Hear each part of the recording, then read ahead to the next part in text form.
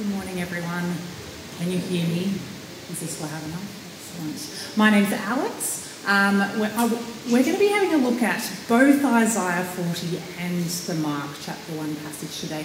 There's Bibles in many of the pews, in most of them, so I haven't got slides again, so if you'd like to follow along, you can.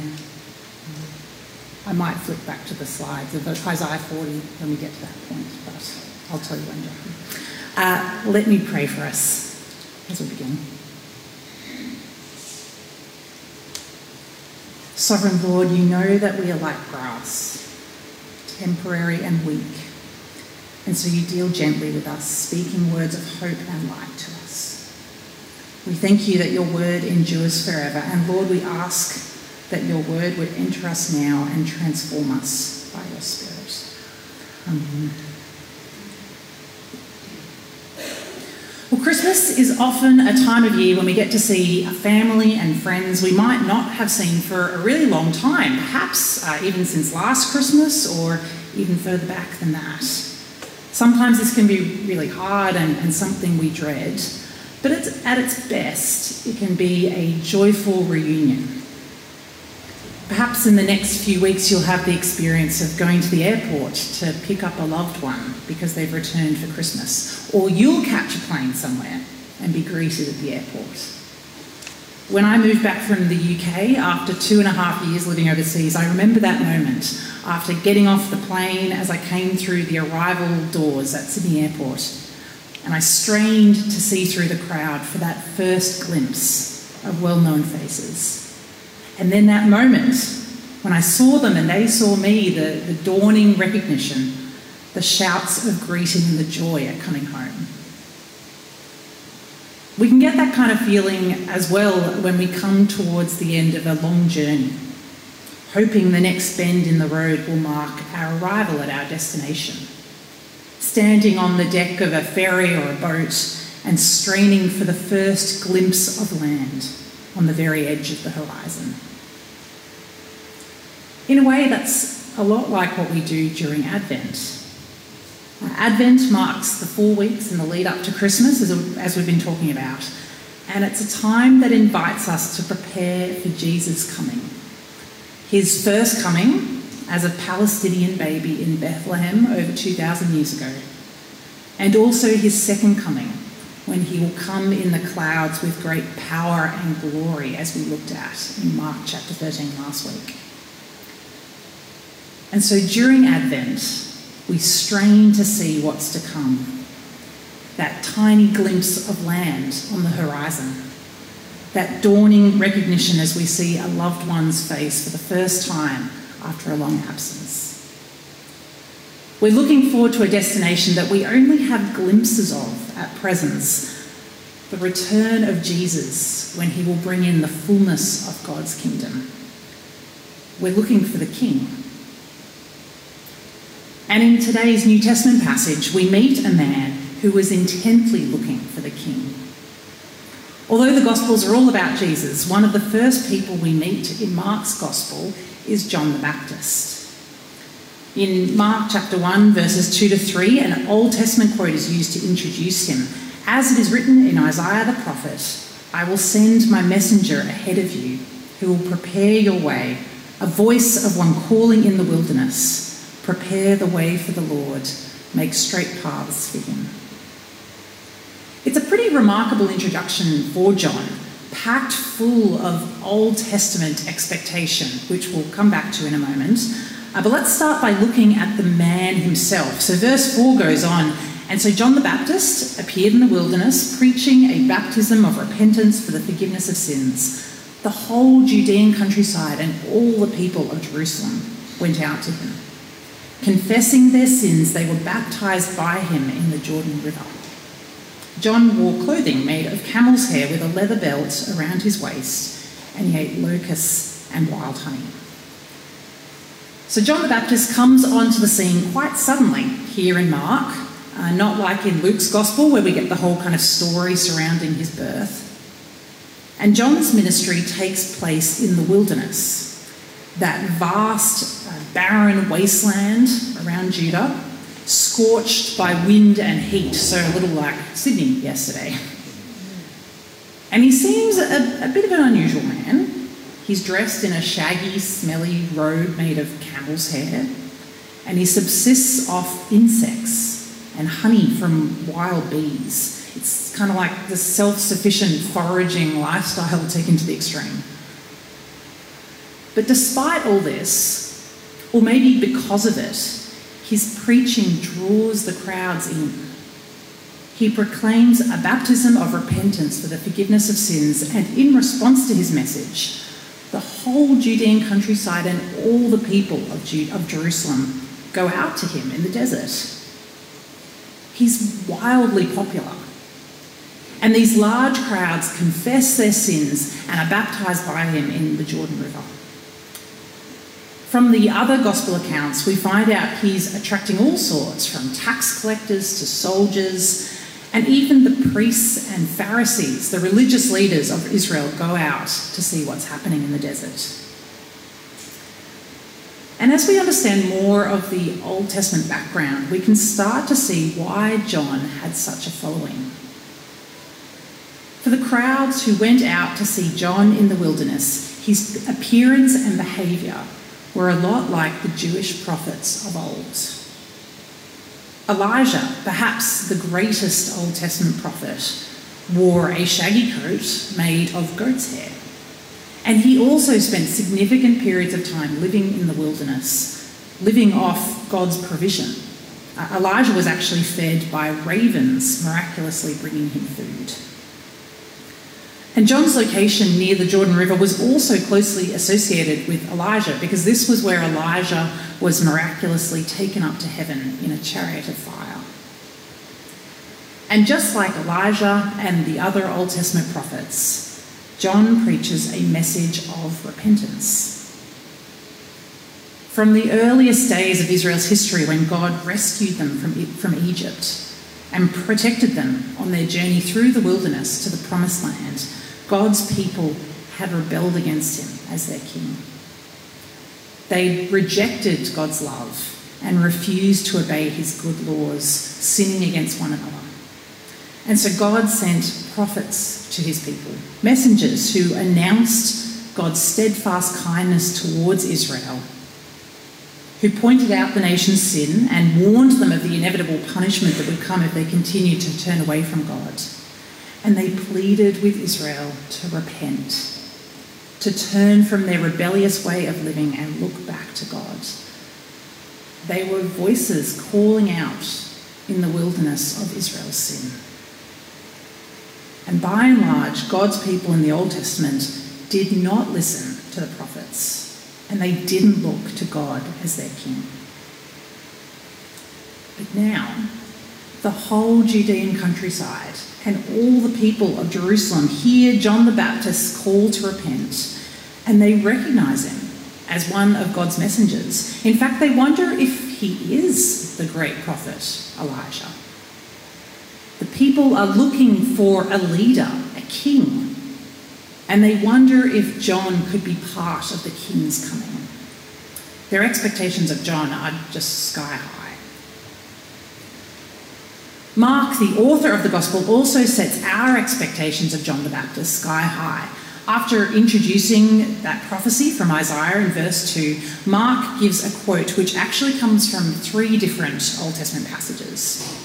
So the first part, I will send my messenger ahead of you who will prepare your way.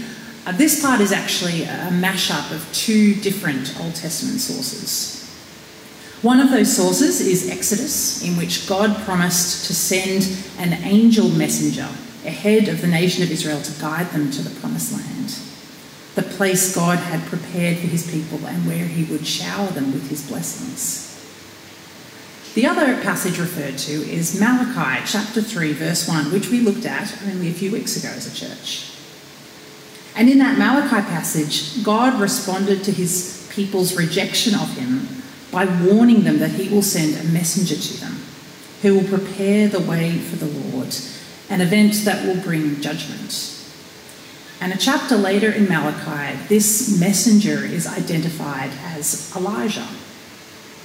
And so in the few hundred years between Malachi and John the Baptist, The Jewish people had built a whole raft of expectations about the coming of Elijah, this messenger from the Lord. Many faithful Jews believed that Elijah would return, marking the beginning of God's kingdom on earth, the return of God the King. So the weight of Jewish hope and expectation was huge. By using this combination of passages and applying them to John the Baptist, Mark, the Gospel writer, is saying something truly remarkable. John isn't just a good man with a message from God. John has been sent in the footsteps of Elijah to point God's people towards the arrival of the King. Well, the second part of the prophecy that Mark refers to adds even more Old Testament weight to John's person and message. A voice of one calling in the wilderness, prepare the way for the Lord, make straight paths for him. So it's from our other Bible reading in Isaiah 40, which is a message of comfort to Israel as they experience the punishment for their rebellion. Jackie, could you go to Isaiah 40 verse 1? Back, probably 2 slides. Yeah. Comfort my people, says your God. Speak tenderly to Jerusalem and proclaim to her that her hard service has been completed, that her sin has been paid for. So God's people had suffered greatly because of their sin, but now the Lord Almighty promises to be merciful to them. He promises to return to them, this time not just in judgment, but for their good. Verse 3, next slide. In the wilderness, prepare the way for the Lord. Make straight in the desert a highway for our God. Every valley shall be raised up, every mountain and hill made low. The rough ground shall become level, the rugged places a plain. And the glory of the Lord will be revealed, and all people will see it together. Israel has been suffering in the wilderness, separated from God. But now a straight, smooth highway will be laid down, much more rapidly and successfully than WestConnex. Even mountains and valleys won't be an obstacle. The way will be made flat and easy so that God can be with his people. All those who are looking for the arrival of the King will see him. God's glory will be revealed to everyone. And multiple times in this Isaiah passage, we hear a voice. In verse 3, there's a voice of one calling. In verse 6, a voice says, cry out. And in verse 9, those who bring good news are told, lift up your voices with a shout. So it's not clear in any of these cases who the voice belongs to, but it's a messenger of some sort, probably multiple messengers, who are sent by God to announce the arrival of his salvation to Israel, to point God's people to the arrival of their King. You who bring good news to Zion, which is another name for Jerusalem, go up on a high mountain. You who bring good news to Jerusalem, lift up your voice with a shout. Lift it up, do not be afraid. Say to the towns of Judah, here is your God. See, the sovereign Lord comes with power, and he rules with a mighty arm. See, his reward is with him, and his recompense accompanies him. He tends his flock like a shepherd. He gathers the lambs in his arms and carries them close to his heart. He gently leads those that have young. So these messengers bring good news that the Lord is coming with power and in gentleness.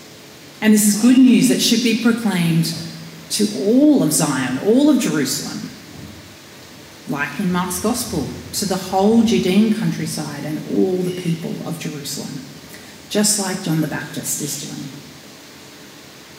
So in Isaiah, the messengers are commanded to proclaim the good news of God's coming salvation. And in Mark, John proclaims the good news of God's coming salvation in Jesus. Mark chapter 1 begins the beginning of the good news about Jesus the Messiah, the Son of God. So although the bulk of our passage from Mark chapter 1 is about John the Baptist, The emphasis isn't really on John. John himself, he points this out. He says in verse 7, "After me comes the one more powerful than I, the straps of whose sandals I'm not worthy to stoop down and untie. I baptize you with water, but he will baptize you with the Holy Spirit." When I was a kid, I loved going to the movies, getting popcorn, maybe a soft drink if I could convince my parents, and settling down in those big plush seats in a dark cinema for a couple of hours of entertainment. And of course, half the thrill of going to the movies was the trailers. Not the ads right at the beginning, you could miss those, but you always wanted to be there in time to see the trailers for movies that were coming out soon. Those 2-minute cuts of some of the most exciting and tantalising bits of a movie that left you desperately wanting more. So John is the equivalent of a movie trailer.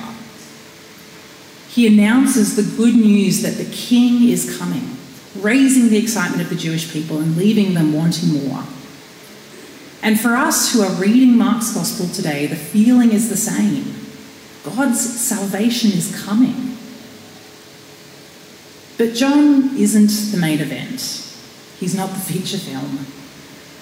The main event is the one who comes after him, the one who is actually introduced before him at the beginning of Mark's Gospel, the beginning of the good news about Jesus the Messiah, the Son of God. So Jesus is the Messiah, which is an Aramaic term meaning a king, the promised king who all faithful Jews were looking for. And he's the Son of God, the perfect fullness of the Father, the sovereign Lord, made human from Isaiah 40. This is the one who John was preparing for. Jesus is the one who Isaiah prophesied about, bringing God's salvation with power and tenderness, the one whose arm is upraised with power and whose arms gently cradle the weak against his heart. So John's baptism was a beautiful thing. The Israelite nation in the Old Testament had rebelled against God for most of their history. But here in Mark's Gospel, John prepares faithful Jewish people for the Lord's coming with a baptism of repentance, a washing in river water that symbolised Israel turning away from their past rebellion and turning towards God as their king. For us as well, this is part of what preparing our hearts during Advent looks like. Searching our hearts for ways that we've rebelled against God and repenting, turning our whole lives towards Jesus. Like ancient Israel, we also symbolically need this baptism of repentance as we look for the coming of the King. But John's baptism was only the trailer, not the main event. Jesus' baptism is even better than John's because Jesus baptizes with the Holy Spirit. Since only God can give his Spirit, it's further evidence that Jesus is the one promised in Isaiah 40, the sovereign Lord coming with gentleness and power. And Jesus' baptism is better because his is a baptism of salvation, which washes people clean from sin and shame and gives new life. And this isn't just good news for the towns of Judah and all of Jerusalem, it's good news for the whole world. In Jesus, the promises made to Israel in Isaiah 40 are extended to all people. So we're invited to look for the coming of God's salvation, for the arrival of the King. Of course, this isn't the end of the story. This is just the beginning of the good news that John the Baptist proclaimed in the wilderness. It's good news that was proclaimed for thousands of years before John, and it's proclaimed to us as well. The good news that God's salvation has come, that God himself has come in Jesus. As we spend this time during Advent looking forward to Christmas, more importantly, we're looking for the return of our Lord Jesus, who will come with total power and and loving gentleness for the sheep of his flock. See, the sovereign Lord comes with power, and he rules with a mighty arm. He tends his flock like a shepherd. He gathers the lambs in his arms and carries them close to his heart. He gently leads those that have young. Well, our next song is going to give us a little more time to meditate on our Lord, on who Jesus is. It's about the King we're looking forward to during Advent.